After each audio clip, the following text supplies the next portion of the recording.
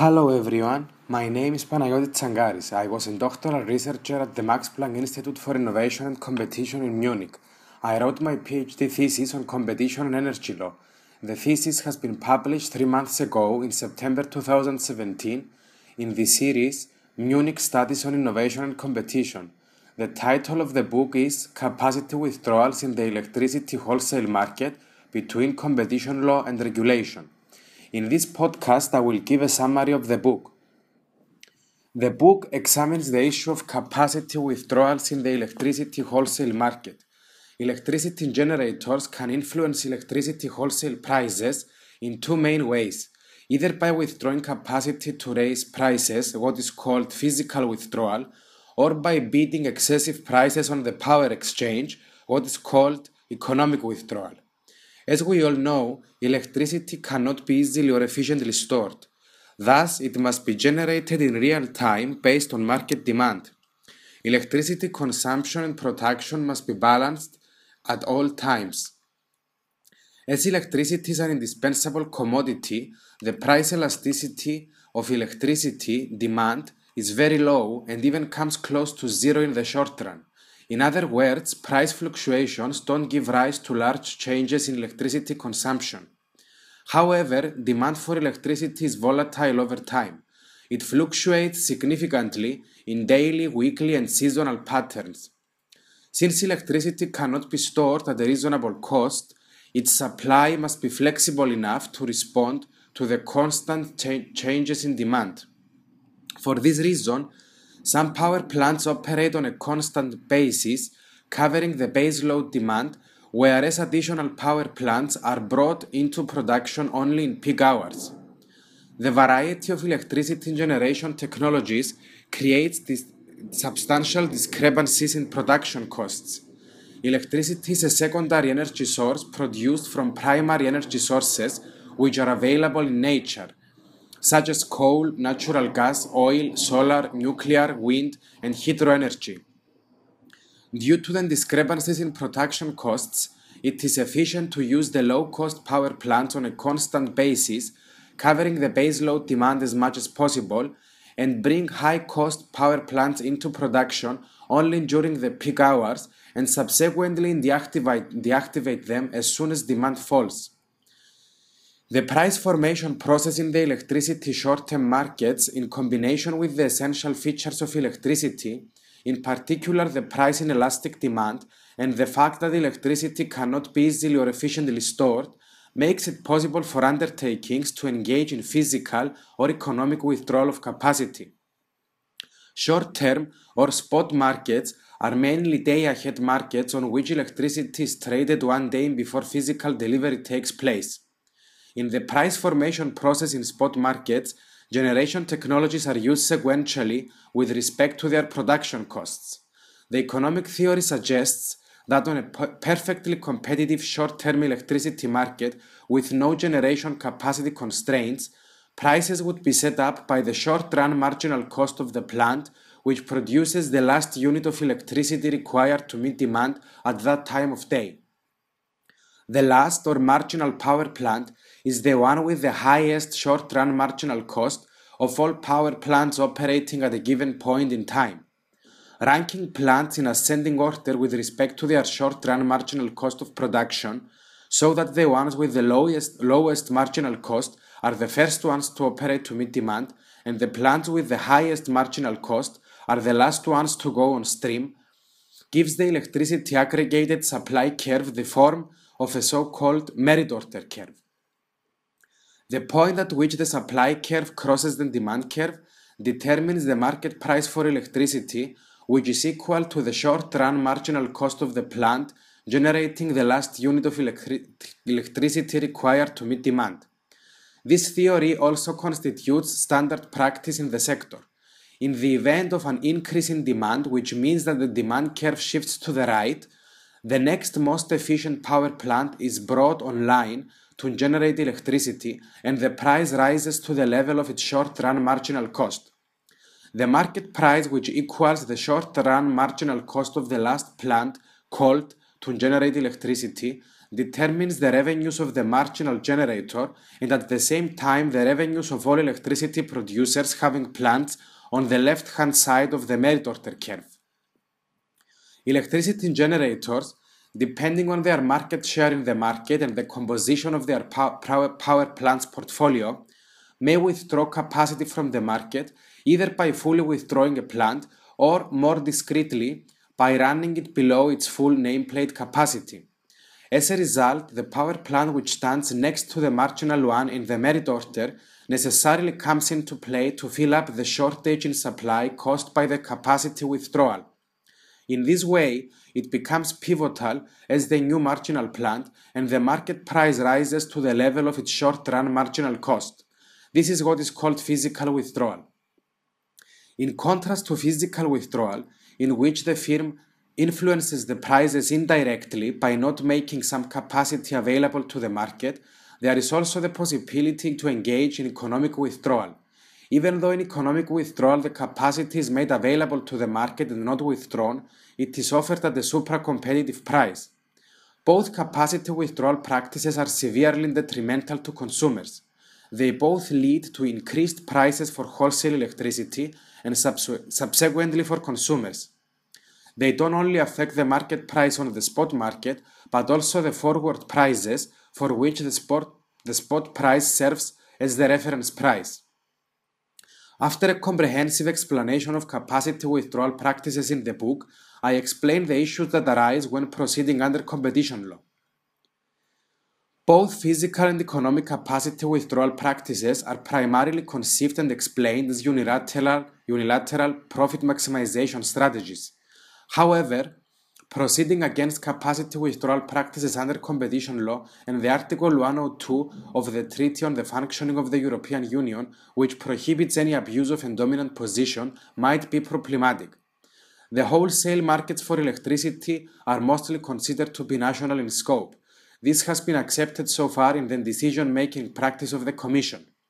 Extension of geographical markets beyond the national borders through market coupling mechanisms and the implementation of the price coupling of regions makes it more difficult to investigate electricity wholesale markets, since data concerning the wholesale market of neighboring countries need to be included in the investigation. Moreover, the electricity wholesale market is such that undertakings may enjoy market power not on a permanent basis, but rather periodically during specific hours of the day, in specific times of the year, or even exceptionally for a very limited time during certain circumstances, for instance in the case of transmission constraints. Traditional concentration indices, like market shares, on the basis of which market power is measured, are widely considered to be inadequate for measuring market power in electricity generation markets. The specific characteristics of the electricity industry are such that the generic weaknesses of concentration measures as indicators of market power are magnified in the electricity markets. The fact that demand for electricity is relatively inelastic in the short run, in combination with the lack of extensive practical storage of electricity and the existence of transmission and capacity constraints, as well as the diversity in the marginal costs of different generation technologies, render concentration measures an inappropriate screen for market power in the electricity wholesale markets. Traditional market concentration measures must be accompanied by further electricity-specific indicators. Among those, the residual supply index has become a standard method for monitoring of electricity markets.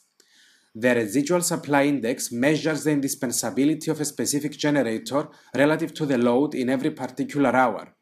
The index is based on the concept of pivotality. A generator is pivotal when its capacity is entirely or partly indispensable to meeting a given level of demand on the system. Although the residual supply index is elegant and powerful, it is subject to limitations. By merely focusing on the structure of the market and in particular on spare capacities, it doesn't take account of real competition in the market. Thus, it doesn't examine whether a generator would be able to profitably engage in a capacity withholding strategy. Economists from the German Monopolies Commission have proposed an alternative monitoring technique. They called it the return on withholding capacity index, and it measures the firm's incentive of withholding capacity. With regard to the return on withholding capacity index, I will not go into more detail for the purposes of the present podcast, but like the residual supply index, the return on withholding capacity index, as acknowledged by the authors themselves, is also subject to some limitations. Both capacity withholding practices are captured under Article 102 of the Treaty on the Functioning of the European Union, which prohibits any abuse of a dominant position as exploitative abuses, whereby a dominant undertaking exercises market power to directly harm consumers. Proving these practices is very difficult. It is a complex and demanding task. There might be alternative explanations for withdrawing capacity from the market, such as equipment failure or the provision of control or reserve energy. This information must be incorporated in the analysis, which requires the collection of a wide breadth of data and the development of an evaluation algorithm. Likewise, there might be legitimate reasons for generators to offer electricity from their plants at price levels other than short-run marginal cost. More specifically, there are cases in which power plants shall be allowed to price at a higher level than their marginal costs so as to get some contribution to their fixed costs. The first research question I answer is whether an increased state of transparency as provided for in the REMIT and the Regulation 543 of 2013 could facilitate the efficient functioning of electricity wholesale markets and the investigation of capacity withdrawal practices. REMIT is the Regulation on Wholesale Energy Market Integrity and Transparency, which was enacted in 2011. The regulation applies to trading in wholesale energy products. It facilitates transparency by providing for the reporting of information for the purpose of monitoring trading in wholesale energy markets. The Agency on the Cooperation of Energy Regulation and the national regulatory authorities shall monitor the market to detect possible breaches of the regulation. According to the REMIT, market participants shall provide the Agency on the Cooperation of Energy Regulation and the national regulatory authorities with transactional and fundamental data. Transactional data concern information relating to individual transactions, such as the identification of the wholesale products traded, the agreed price and quantity, the execution time, the involved parties and the beneficiaries of the transaction.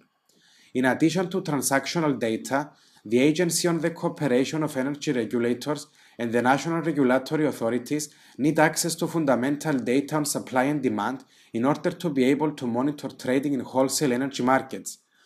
This data is fundamental in the sense that it refers to fundamental elements of the physical market, such as the capacity and use of facilities for production, consumption, and transmission of electricity and natural gas, including plant and unplanned unavailability of these facilities.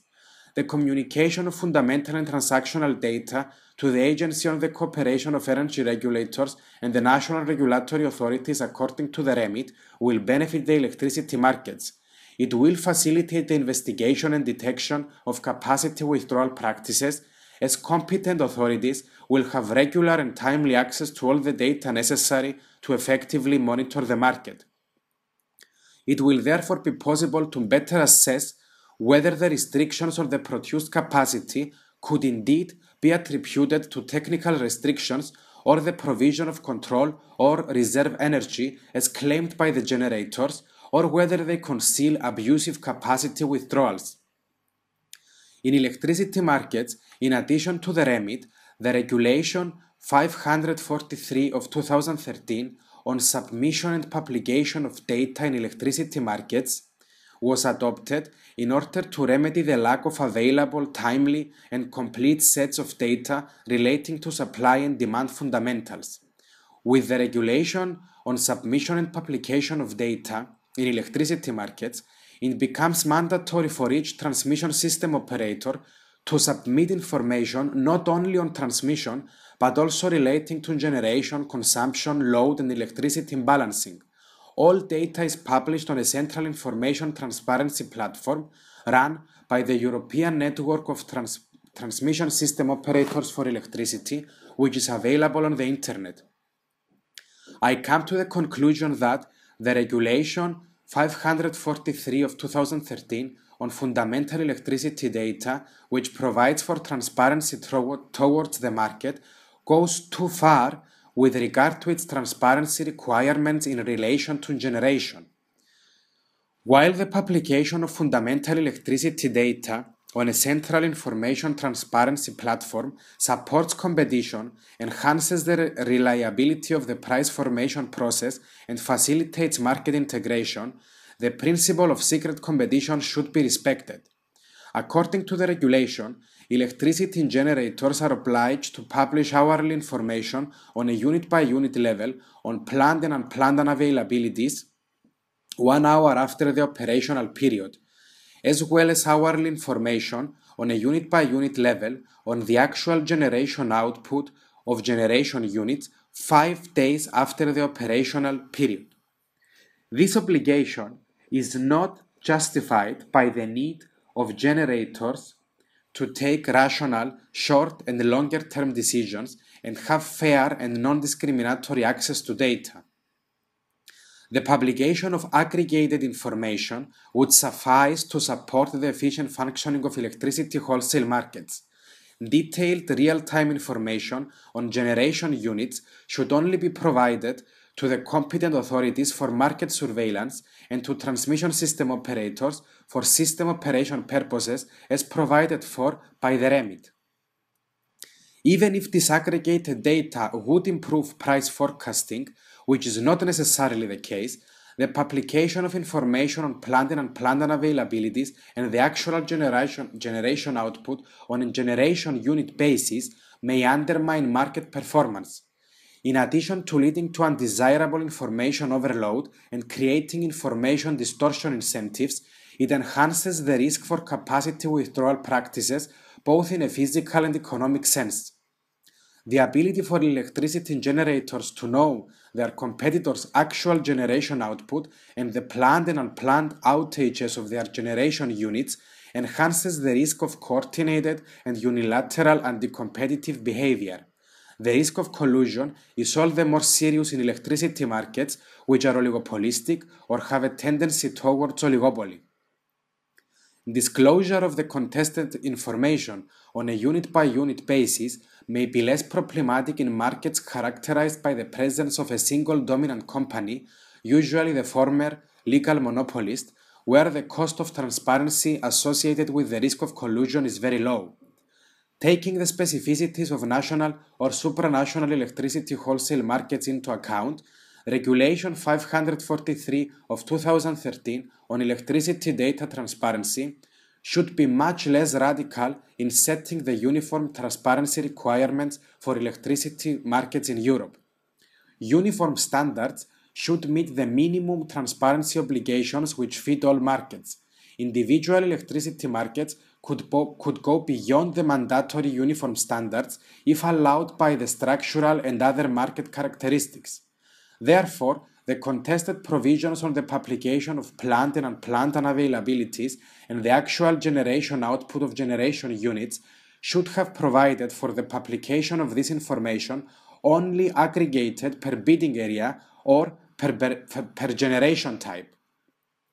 Disaggregated data could be provided in those markets where market conditions allow for it and at a time when competitive concerns are sufficiently alleviated. The second research question revolves around the effect of the prohibition of market manipulation as prescribed in the REMIT in dealing with abusive capacity withdrawals in the electricity wholesale market. Capacity withdrawal practices in electricity wholesale markets can be dealt with under the REMIT and the prohibition of market manipulation. The REMIT explicitly states that it is without prejudice to the application of competition law to the practices covered by it. Thus, both competition law and the REMIT could be used to proceed against withholding generators. Proceeding under the remit, however, is not bound by the competition law requirements to define the relevant market and prove the existence of a dominant position. Defining the market and establishing dominance, however, may induce having recourse to the remit to deal with capacity withdrawal practices. As regards market definition, the challenge, as I said before, is the definition of the relevant geographic market. In the pursuit of market integration, however, the implementation of market coupling mechanisms and the strengthening of interconnections between adjacent markets increases market integration. Since there are no uniform, clearly defined, and generally accepted rules on when markets are sufficiently interconnected so as to be considered as constituting a single relevant geographic market, there might be uncertainties and disagreements among national competition authorities on the geographic delineation of the market.